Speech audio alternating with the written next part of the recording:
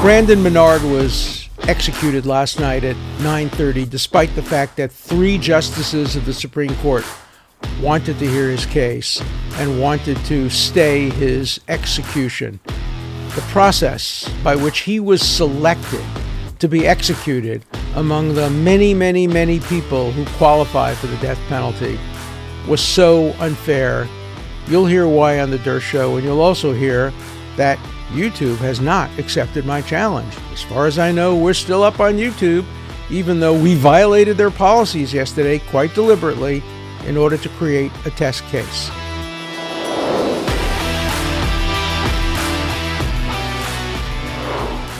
Brandon Bernard was executed at 9:30 p.m.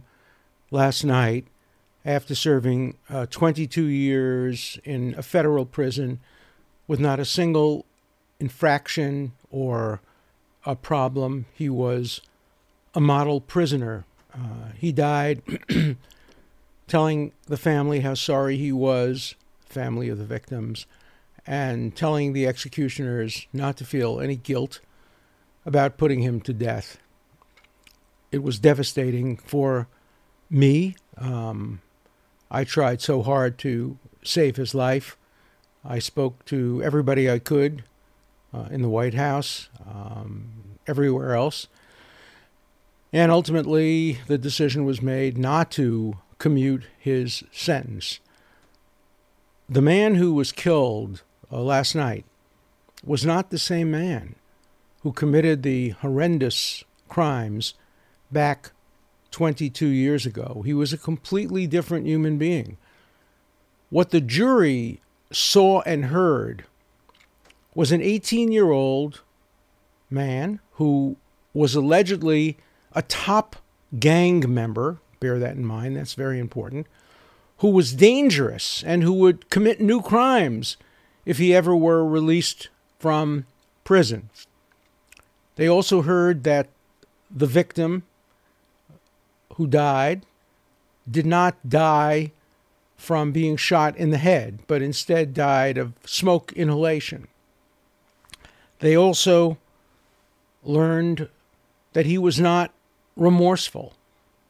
None of those facts turned out to be true. He was not dangerous, obviously. The prediction made 22 years ago by people without any expertise in making predictions turned out to be totally and provably false. He became a model prisoner. He helped counsel other young men to stay away from gangs. Had he been released, and nobody asked for his release, all we were asking for was to save his life. But had he been released, say 10 years from now or 20 years from now, he'd be a model citizen using his experience to try to improve the lives of other people.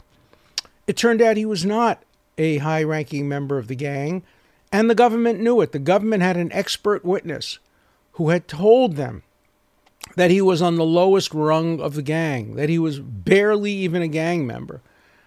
And yet the jury was led to believe that he was at the top tier of the gang.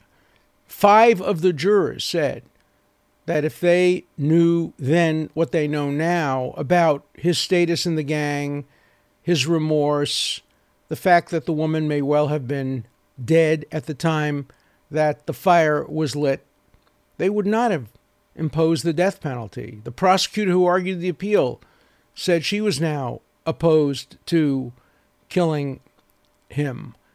His warden, who knew him well for the many, many years he served in prison, opposed the death penalty. But nonetheless, the death penalty was imposed. Why was it imposed? It was imposed because one Supreme Court justice did not vote to grant review of the case. The vote was 6-3. 3 justices of the Supreme Court said they wanted to hear the case. They wanted to hear a full briefing. They wanted to hear the lawyers, and I would have been one of them, along with Ken Starr. We, at the very, very last minute, I only found out about this case less than a week ago, but we volunteered pro bono to argue the case in the United States Supreme Court. Both of us have a lot of experience. I've argued a capital case, double capital case in the Supreme Court. We offered to help educate the justices about this case. 3 of them wanted to hear it. All we needed was a 4th. Remember, for the Supreme Court to hear a case, you don't need 5 justices. You need only 4 justices. Even if you have a minority of 4 justices, under the rules of the Supreme Court, they take the case, they hear a full argument, they then have a deliberation. Now, you need 5 justices to get a stay. Had we had one more justice yesterday, had there been one more justice to grant cert, it would have been a fascinating and terrible issue, because the Supreme Court might well have said, yes, we're going to hear the case. There are 4 of you who want to hear it. We're going to hear it. That's the rule. But we're not going to grant you a stay. We're going to kill you first and then hear the case afterward. That's the way the current Supreme Court rules operate. You need 5 for a stay, 4 for granting review. And in at least one case that I'm aware of, they actually executed a man after they had granted certiorari in the case, after they agreed to hear it.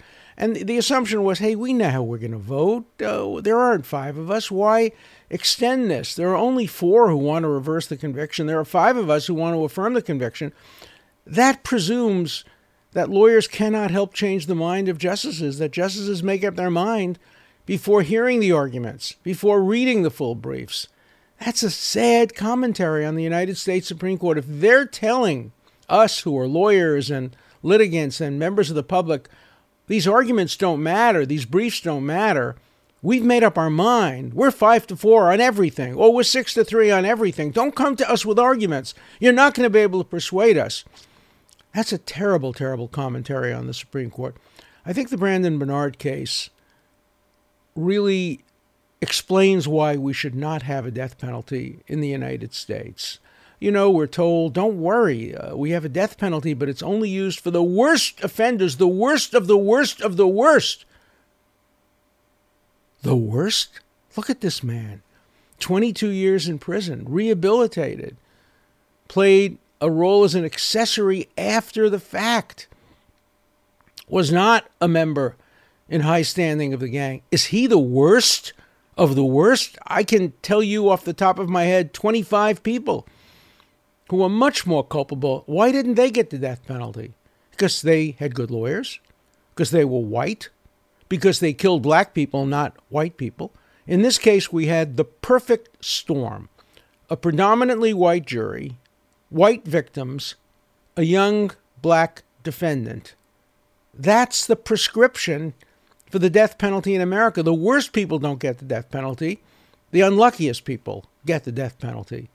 People who are poor, people who can't get decent lawyers, people who can't afford to have an investigator on the case. Here, a medical examiner who came into the case afterward. And what happens in many of these cases is good lawyers only learn about the case late and come on to the case. And when I come on to a case, I spend all of my own money in hiring investigators, doing what I would do if the person were a millionaire. I don't make a double standard. In this case, there was an investigator who concluded that the woman was dead, not alive, at the time that Brandon committed his crime, at the time that he lit on fire the car, and that there may be soot in her lungs because it's an automatic response to take some breaths even after you're brain dead, which she apparently was, having been shot in the head. You don't survive being shot in the head the way she was shot in the head. So it's not the worst of the worst. It's the unluckiest. There's a racial component, depending on the race of jurors. The race of the victims count a lot, and the race of the defendant. And when you get this perfect storm of poor black defendant, predominantly white jury, white victims, the death penalty is far more likely than if you have any other combination of factors. I don't know of any rich people who have gotten the death penalty in my memory. I represented one. Very briefly, he got the death penalty, and then it was reversed very quickly. But for the most part, prominent, wealthy, established people with decent lawyers don't get the death penalty. Is that an argument about having good lawyers and decent lawyers? No.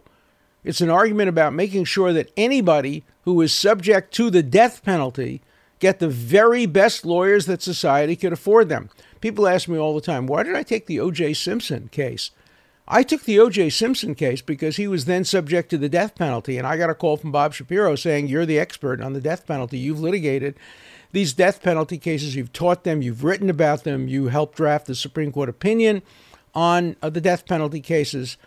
We need you on the team to stop the death penalty from being imposed. Once I got on the team, the death penalty was taken off the table. But by then, of course, I remained on the case.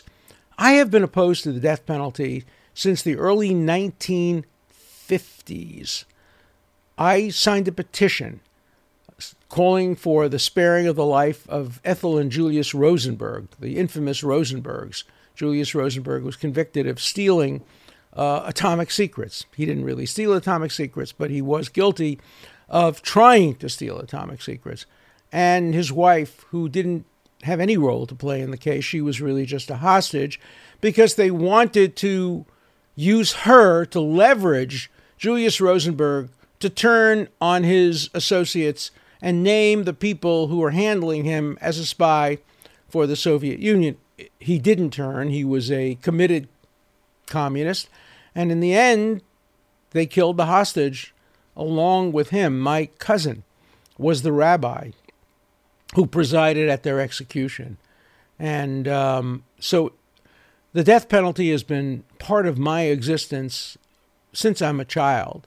I've always been opposed to it. In high school, I debated against the death penalty. I still have the little card that I used for my debate in which capital is spelt wrong when I wrote about capital punishment. Well, the spelling might have been wrong, but the argument was correct. And then when I was a law clerk on the United States Supreme Court, Justice Goldberg gave me as my first assignment to try to find the death penalty unconstitutional. I went back and I checked on all the debates in the founding of the Constitution and what they meant by cruel and unusual punishment and in the Bill of Rights. And I produced a memorandum which was circulated to the Supreme Court. My memorandum has since been published, in which I make the case against the death penalty. And we got, again, 3 justices to vote that the death penalty was unconstitutional. And then a few years later, 5 justices voted that the Supreme Court that the death penalty was unconstitutional. But then later, that was reversed. But even the Supreme Court has said the death penalty should be reserved for the worst among the worst. Why wasn't there one justice among the 6? Why wasn't Justice Amy Coney Barrett, Justice Barrett, the new justice? She has written about the Catholic Church's strong commitment against the death penalty. And she has said, of course, as a justice, she obeys the law, not necessarily the teachings of the church. But here, the law and the teachings of a church were the same. The law says, when in doubt, don't kill. The law says, grant certiorari, grant review. Let there be an opportunity for everything to be heard. All she had to do was vote to grant certiorari, listen to the arguments with an open mind. Maybe they wouldn't have persuaded her, but maybe they would have. So I'm very surprised and very disappointed that our new justice didn't vote for certiorari. I'm disappointed that Chief Justice Roberts, who I admire and remember well as a student at Harvard Law School, didn't at least give the lawyers an opportunity to make the case and make the argument. I'm disappointed in the fact that we didn't get a commutation. We worked very hard to try to get a commutation, but the family of the victims had been notified that the death penalty was going to be carried out. They were on their way to see the execution, and we just could not persuade the powers that be to grant a commutation. It's not the way the justice system should work. And I hope that in my lifetime, I'm 82 years old, I don't know how many more years I have, but I hope that within my lifetime we will see finally the United States of America do what every other westernized democracy in the world has done: abolish the death penalty. What many of our states have done, Massachusetts abolished the death penalty. New York has abolished the death penalty. Crime rates aren't higher in states that have abolished the death penalty. To the contrary, crime rates are higher generally in states that have the death penalty. Well, you might say that's not because of the death penalty. That's why we need the death penalty in Texas, because there are so many crimes in Texas. That's just not the case. The death penalty, there's no real evidence that the death penalty has a significant deterrent impact on murders. Look at these young people. They didn't have to kill. They had already robbed this couple. They had already gotten their ATM. They did what they needed to do. They knew that they would get the death penalty if they were caught. This was Texas, after all. Executes more people than any other state. And yet they engaged in an act of murder. The man who actually pulled the trigger was executed a couple of months ago. It didn't deter them. It doesn't deter others. And the idea of watching a healthy, rehabilitated 40-year-old man who feels horrible remorse and who tells the executioners not to feel guilt, who tells the family that he hopes this will help them deal with the horrible tragedy they suffered, to lay a man like that out on a gurney and to use medical procedures designed to save lives, to use nurses or paramedics or whoever does it to inject a lethal injection into this man so that he will die. It's just not the American way. It's not the way of justice. It's not the way of compassion and mercy. And I hope maybe this man's death will lead us to criticizing and looking again hard at why we have a death penalty. Imagine how much better it would have been if the woman, Stacy, who was killed horribly, if her name were attached to a foundation whose goal it was to try to prevent deaths of the kind she suffered. If the young man who killed her when he was 18 years old, or who burned her body after she was killed by the other person in the case, if that young man were allowed to go on Zoom and on Skype and speak to young people around the country and urge them not to join gangs and not to kill, how much more constructive and productive that would be than laying this man out on a gurney and taking a healthy man's life at the age of 40. So if you hear distress in my voice, I'm very distressed. I don't think this should have happened. I don't think that he should have been executed. I know that tonight they're planning to execute yet another man. I also hope that when President Biden moves into the Oval Office on January 20th, subject to any electoral changes that are unlikely to happen, we've talked about in the past, he has been a strong opponent to the death penalty. President-elect Biden, and we can call him that very soon after the electors vote on the 14th, started his career as a public defender. I think he may be the only recent president, modern president, who was ever a defense attorney. I don't know of any other since Abraham Lincoln. There may have been. I don't know. But Biden was a public defender for a short period of time, and his son was, of course, a prosecutor. The son who tragically died was a prosecutor, the attorney general of the state. So I think he really has a lot of experience with criminal justice and probably some with the death penalty. The case that I had many years ago where a prominent person was sentenced to death was actually in Delaware. He was himself the attorney general of Delaware and was sentenced to death for killing his mistress. But then the death penalty was rescinded and he was not executed.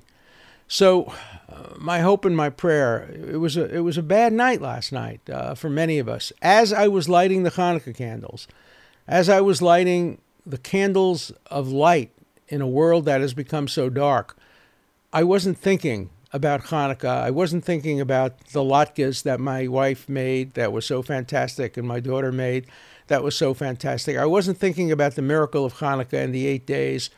All I was thinking about was this man in his cell waiting to be taken and strapped down in a gurney, and his life deliberately and willfully taken by a government that should have more compassion and mercy than that. I suspect many of you will disagree with my view on the death penalty and with my view on the particular execution in this case. I worked together on this case together with Ken Starr, a conservative, Republican, religious Christian.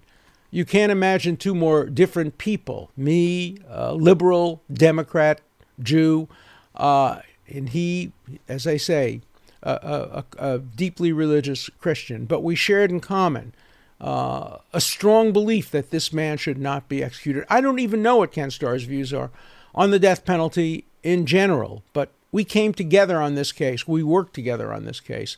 He's a wonderful, wonderful lawyer and a wonderful, wonderful human being. And it was my honor and pleasure to work with him. And we tried our best. We tried our damnedest. We did everything. We stopped at nothing. We made phone calls that we didn't want to make. We spoke to people we didn't want to speak to. We did everything that we possibly could. And in the end, it didn't work. At the end, it didn't work. The system failed. The system failed. You know, if you're going to have the death penalty, make it at least 2/3 of the Supreme Court have to agree. 6-3 vote when all you need is 4 for certiorari. Is that really enough to execute somebody? We've executed people based on 5-4 votes. The jury has to be unanimous, but the judges don't have to be unanimous. All of this comes together for me to underline the fact that my instincts as a 12-year-old boy or 13-year-old boy in signing the petition against the execution of the Rosenbergs, my instincts 70 years ago have stayed with me. You know, people sometimes ask, what's happened to Alan Dershowitz? He used to be such a liberal. He was always on the side of the Democrats. Now he's supporting President Trump against impeachment, etc. I haven't changed. I haven't changed one bit. The positions, the ideology, the attitudes, the principles that I had when I was 12 years old have still stayed with me. Oh, I've changed my views on some subjects, but I would be making exactly the same arguments I made for President Trump for a President Clinton, or I did for President Bill Clinton, or if Joe Biden were to be impeached on improper grounds and he asked me to argue his case, I would do the same. I would make the same arguments against the death penalty regardless of the circumstances, but here the arguments are so much more compelling because this man who was executed yesterday was not the man who the jury convicted. I'm not saying it was a case of mistaken identity. I'm saying it's a case of where an 18-year-old man who was thought to be a gang leader and thought to be a man who was not remorseful was convicted by a jury, but that was not the man who was executed. The man who was executed was a remorseful 40-year-old man who had done a great deal of good in the last 22 years. So I want to hear your views on the death penalty in general. I know many of you will disagree with me on that, and many of you will make it clear what the facts of this case are and how terrible they are, and I'm not going to disagree with you. This was a terrible, terrible crime. But I want to hear your views on the death penalty. I want to hear your views on the process by which people are executed, the process by which people are executed, how the case gets to the courts, who the lawyers are, whether we're fairly selecting the people for execution or whether we're using criteria like race and poverty and other factors that are irrelevant morally to the death penalty. I want to hear your views on the Dersh Show. Now, an update. Yesterday, you heard me talk about how we challenged YouTube to take down this show because I had a guest yesterday who met the criteria that YouTube set out for taking down videos. He said there was at least the possibility that this election would have come out differently if not for mistakes. He believes that. That's not necessarily my view, but he believes that. He expressed it quite forcefully on the show. And so YouTube, if you have consistency and apply your principles fairly, would take down my show. But you pick and choose. You select which shows you want to take down. You probably won't take my show down because I'm moderate on these issues. But I had a guest who expressed views which fall into the criteria for you taking down the tape. So the challenge is now up to you. So on this sad day, on this day where I can't smile because I'm thinking so much about this young man who was executed yesterday, I just can't really bring myself to smile. I had a terrible night last night, the night before. I take these things quite personally, even though I have to think of them professionally. On this sad day, I'll take your questions on any subject. So let's turn to your points of view now on The Dershow Show. Our first call today is from John in Florida. Hello, Professor Dershowitz. This is John from Clearwater, Florida. I have a question regarding perhaps, say, March or April 2021. Joe Biden is President of the United States. What if there was irrefutable video proof somehow that came to light that actually showed someone hacking into a computer system and changing votes from the election? And the result of this would be an overwhelming victory for Joe Biden. How would the United States react to circumstances like that, and what would happen to the president and the White House at that point? Interesting to hear your theory on that. Thanks, and great podcast. You're added to my daily list of podcasts. This is a great opportunity to educate myself. Thank you very much, and have a great day. Well, thank you so much. There is a clear answer to your question, and if anybody gives you any other answer, they're misleading you. The clear answer to your question of what would happen if we discovered massive fraud that really would have turned the election around, but we didn't discover it until March. The clear answer is no one knows. And if anybody gives you a different answer, tell him you don't believe him. No one knows. It wasn't contemplated by the framers of the Constitution. It's not in the Constitution. There is no law that provides for it. I'll give you a couple of possible hypothetical scenarios. If it were to turn out, and this obviously would never happen, I'm just making it up to give you a hypothetical, that the current president arranged for the fraud and was part of the fraud that brought him into the presidency, and it was criminal fraud, I can imagine an impeachment at that point. The law isn't clear that a president can be impeached for acts done before he became president, but I think that it would be permitted if the acts were acts that led him to the presidency. But I'm not 100% sure of. I'm 90% sure of that one. But if it were just fraud committed by people unrelated to the incumbent president, I don't know. There's no process in the Constitution for removing it. It would be a terrible crisis of confidence for the country, but I suspect that the presidency would continue and whoever lost the election would start campaigning to be reelected and would probably win overwhelmingly the next time if you could prove that the incumbent president had been elected by fraud and deception. But I can tell you categorically there's no constitutional answer to your incredibly interesting and difficult question. If I was still teaching at Harvard Law School, I give that as an exam question. And any student who purported to know the answer would get a B-. I mean, the only right answer there is we don't know. Here are the arguments on one side, here are the arguments on the other side, but we don't know. And often that is the best and most truthful answer. Try to get lawyers to say that. Try to get pundits to say that. Forget about it. Well, you heard me say it. I don't know. Thanks for your great question. Our next question is from Chris in Colorado. Hi, this is Chris out of Colorado. You keep saying that there isn't enough numbers to change the outcome of the election. Right. But as I'm looking into each individual state, it seems like there's more than enough numbers, greater than the margin of victory. So I'm curious where you are getting your numbers. And in addition to that, does all of this information have to be present in a lower court if the strategy is to get to the Supreme Court? Thanks for your insights. Great question. My point about numbers is that there is an inverse relationship between the strength of the legal case and the numbers. For example, Pennsylvania, the strongest legal case, because there you have a clear situation where we know that several thousand, we don't know precisely how many, several thousand mail ballots were received and counted after the close of Election Day under a court order which was inconsistent with what the legislature had found. That's a clear winning legal argument in this Supreme Court. Whether it's the right answer or not, I leave to you. But as a lawyer, it would win in the Supreme Court. But the numbers there aren't enough to turn around the 80,000 or more margin of victory in Pennsylvania for Biden.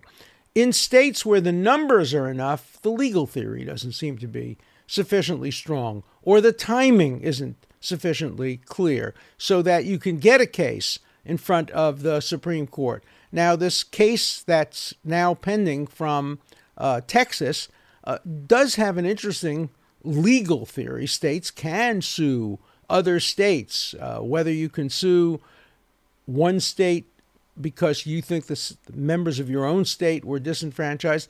That's an interesting issue and never before decided. And there, we don't know what the numbers are. And remember, whoever is suing has the burden of proof. And you have to demonstrate by evidence, subject to cross-examination, that there were enough fraudulent or mistaken votes to change the outcome of the election in enough states to change the presidency. And I just don't think those numbers appear to be there at the moment, but I have an open mind. And I'm not like many of my academic colleagues who start by saying anything that we can say against Trump, we'll say, and now let's find an argument to support it. Or some of my colleagues, maybe even on the other side. I'm open-minded. Wherever the numbers go, wherever the legal theory takes us, I'm willing to go there. We now have a return caller from New York. Hello, Mr. Dershowitz. This is John from New York. Forgive me for reading this. Thank you for airing my previous call, even though my opinion countered yours on such a sensitive topic. As I'm composing this message, I am watching the news in real time, and I see that a pardon did not come for Brandon. Perhaps there is some consolation in the thought, the possibility that on his passing he was greeted and warmly embraced by Todd and Stacy, who, if they could speak, might well have forgiven him. For all we know, maybe they had a part in positively influencing his future life in their final moments. The judgments and passions of the living can be so influenced to good ends and bad by the flesh. P.S. A very small further consolation. If you need to put on a little weight, you would be welcome at our table. Thank you. I appreciate the call. I hope for his sake that Brandon Bernard believes in an afterlife. I hope he believes that he will be greeted in heaven. Obviously, it won't be an easy job getting through the pearly gates. He's going to have to balance and justify what he clearly did as a young man, which was horribly evil. No matter what version you take of the facts, what he did was horribly evil. There's no taking that away with the good he did afterward. I think religions differ on this. There are no groups of Christians who say that what really counts is what you are and what you believe at the very end. Other religions say, no, you have to balance the good and the bad. Whatever view you take and whatever beliefs you have about the world to come, I have to tell you, should not be factored into making secular decisions. There's a wonderful story that I have used in making legal arguments of a Hasidic rabbi who had a reputation for never, ever saying anything bad about anybody or any group. And the students challenged him and said, say something good about atheists. The rabbi was taken aback and he said, I will say something good about atheists. If you ever see a poor man on the street starving and he asks you for money or for bread, you must act as if there is no God. You must become an atheist for the moment and say to yourself, I am the only person who can feed this man, give him money, and save his life. So there is a time for not believing in God, said this great rabbi. I like that argument when juries have to decide. You tell the jury, ladies and gentlemen of the jury, you may believe in God, you may believe that in the end, God will determine innocence or guilt. But when you sit in that jury box, you must act as if there is no God and no appellate court. You're the last judgment. You are the group that has to determine whether this man lives or dies. It's up to you. It's not up to any other being or anybody else. It's up to you. So, yeah, people have the right to whatever beliefs they want. But in a secular society, it's up to the judges. It's up to the president. It's up to human beings to decide the future of all of us, but now in the context of this case, the future of Brandon Bernard, and I think a mistake was made in his case. Thanks for your great call. Let's take our next call. Professor Dershowitz, I was just wondering, as someone who is quite famous, or according to some people, infamous for defending extremely unpopular clients, did you ever consider defending probably one of the most unpopular clients in modern history, of the police officers who killed George Floyd? And if you didn't, do you think that they're going to get a fair trial, or are they going to be denied due process because of the attention that their alleged crime has received? Thank you. If I were to live in the area and were appointed by the court, I would take that case. I would not expect necessarily to win it, certainly not on behalf of the policeman who put his knee on the neck of George Floyd. But yes, of course I would take the case. I would take any case involving any defendant, no matter how heinous the crime. I have certain rules. I don't defend people who are in the business of crime. I don't defend mafia members and help free them so they can go out and commit more crimes, or terrorists or drug dealers, people who are in the business of crime. I don't defend fugitives, people who have tried to escape from justice. But there is no crime so heinous that I would not defend a person accused of it, even if I personally believe that person was guilty. It's imperative under our system of justice that the most despised, the most guilty, be zealously represented. The reason we represent the guilty is to make sure that the innocent are not prosecuted. The vast majority of people who are charged with crime in America are guilty. Thank God for that. Would we want to live in a country where the majority of people charged with crime are innocent? Yeah, that's Iran. That's China. That may be the former Soviet Union, maybe Belarus, maybe Venezuela, maybe Cuba under Castro. But it is not the United States of America. So the job of the criminal defense lawyer is to defend the guilty as well as the innocent, and to get them the best result they possibly can get them. You wouldn't want a doctor who performed surgery on you and said, well, I'm not going to get you the best result. I'll get you a good result, but not the best result I can. The same thing with a lawyer. We have to try to get the best result no matter who we're defending. We're not the ultimate judge. It's the jury, the judge, the appellate courts. It's the system of justice. We're just part of that system. And unless we defense attorneys zealously defend everybody, the system fails to work. The system failed to work with Brandon Bernard because his lawyer at trial wasn't zealous enough, didn't have the resources, didn't have the ability and the experience. I make you one guarantee. If I had been, or if Ken Starr had been, or if any one of dozens and dozens of good lawyers had been his lawyer at trial, he would not have gotten the death penalty. And so the idea of somebody going to his death because of who his lawyer was is as horrible as people going to their death because of who their doctors were or their hospitals were. We should try to make sure everybody gets adequate medical care and adequate legal care. Thanks for your great call. Our next call is from Bruce in Georgia. Hello, Mr. Dershowitz. This is Bruce in Atlanta. Hey, I really enjoyed the podcast, and I appreciate you providing it. I have one sort of silly-ish suggestion, but it's actually a real suggestion. It occurred to me that you could rename the show, rather than calling it The Dirt Show. It's actually sort of redundant. Just call it Dirt Show. Anyway, I think that has sort of a ring to it. Thanks a bunch. Well, thank you very much. As you know, someone who was brought up with a little bit of negative feelings toward Germany. After all, I grew up in the post-Holocaust era, and many of my family members were murdered by German Nazis.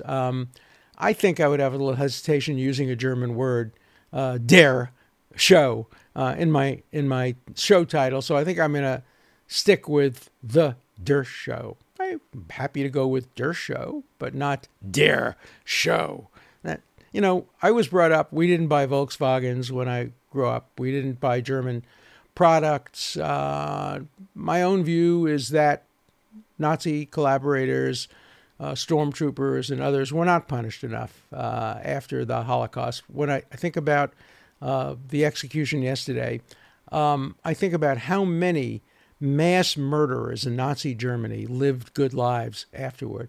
How many of them died in the arms of their grandchildren. How many of them suffered nothing from putting a gun to the head of a young Jewish baby and pulling the trigger, by leading thousands of people into gas chambers. These people got away with mass murder and genocide, and the world stood by because we had a Cold War and we needed a Marshall Plan and we needed to deal with how to oppose the Soviet Union. We just let Nazi war criminals get away with it. And that has also influenced my life, my ideology, why I believe so strongly in human rights. One of my closest friends in the world, my mentor, my teacher, was General Telford Taylor, who was the chief prosecutor at Nuremberg and helped put to death in those cases and in prison many of the most horrible Nazi leaders. And I'm sure you'll now ask me the question. I've opened it up, so you have to ask me the question.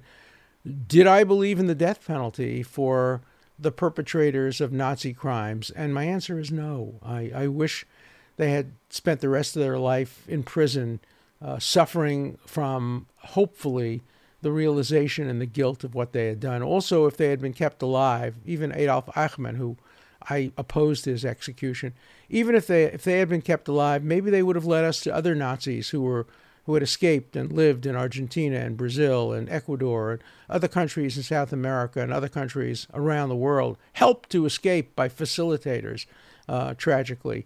So, I'm obsessed, obviously, as a post-Holocaust Jew who grew up in a neighborhood of Holocaust survivors. I'm obsessed with the lack of justice for Nazis, and I think of that as a frame of reference when I look at cases like the case of Brandon Bernard. So thank you for your great question. I really appreciate it. Okay, let's turn now to our last call for the day. Hi, Al. Thank you for your show. I want to ask you, it's Hanukkah, and I know you was born by Orthodox Jews. Can you tell us about when you was young in Williamsburg, how it was then and how it changed, and if you ever met the real ultra-Orthodox rabbis like Rabbi Joel Teitelbaum or others? Thank you. Thank you for the show. Thank you for the great nostalgia question. I grew up in Borough Park, which is now the heart of Hasidim. I grew up across the street from the Bubova Rebbe. In fact, the street I grew up on, this is interesting, I grew up on the same street in which Sandy Koufax lived, 48th Street. Elliot Gould lived around the corner. Buddy Hackett lived down the block. And they recently renamed the street. And they didn't rename it after any of the prominent people who lived on it that I just mentioned. They named it Bubov Promenade after the great Bubova Rebbe, a Hasidic rabbi. So I grew up in a modern Orthodox Jewish community. I grew up with very strong both Jewish and American values. My parents were extraordinarily patriotic, as were my grandparents. They loved America. My grandparents were immigrants from Poland. They looked to America as the country that saved them. America could do no wrong. Franklin Delano Roosevelt could do no wrong. Harry Truman could do no wrong. Dwight Eisenhower could do no wrong. I grew up with a very uncritical approach to American leaders because we just adored them and loved them. I had the privilege on 3 occasions of meeting the Lubavitcher Rebbe, the great rabbi whose influence is now spread all over the world. And I think of these great people as tonight I will light the second candle of Hanukkah, and we will light all 8 candles and hope that it brings light to the world. So for those of you who celebrate Hanukkah, Chag Sameach, Happy Hanukkah. For those of you who will soon be celebrating Christmas, Merry Christmas.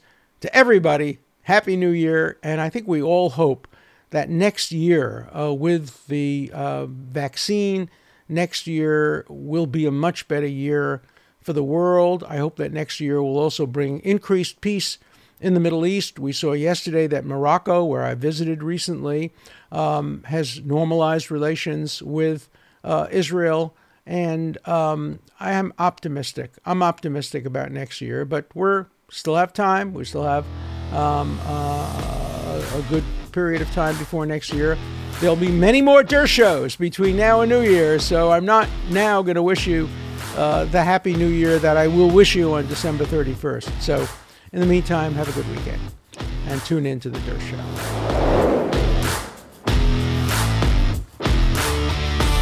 Please call 24/7. The number is 216-710-0050. Keep your comments short and to the point. Again, the number for you to call 24/7 is 216-710-0050. Hard questions, criticisms, everything's fine. Just keep your questions short, and I'll answer them all on The Der Show.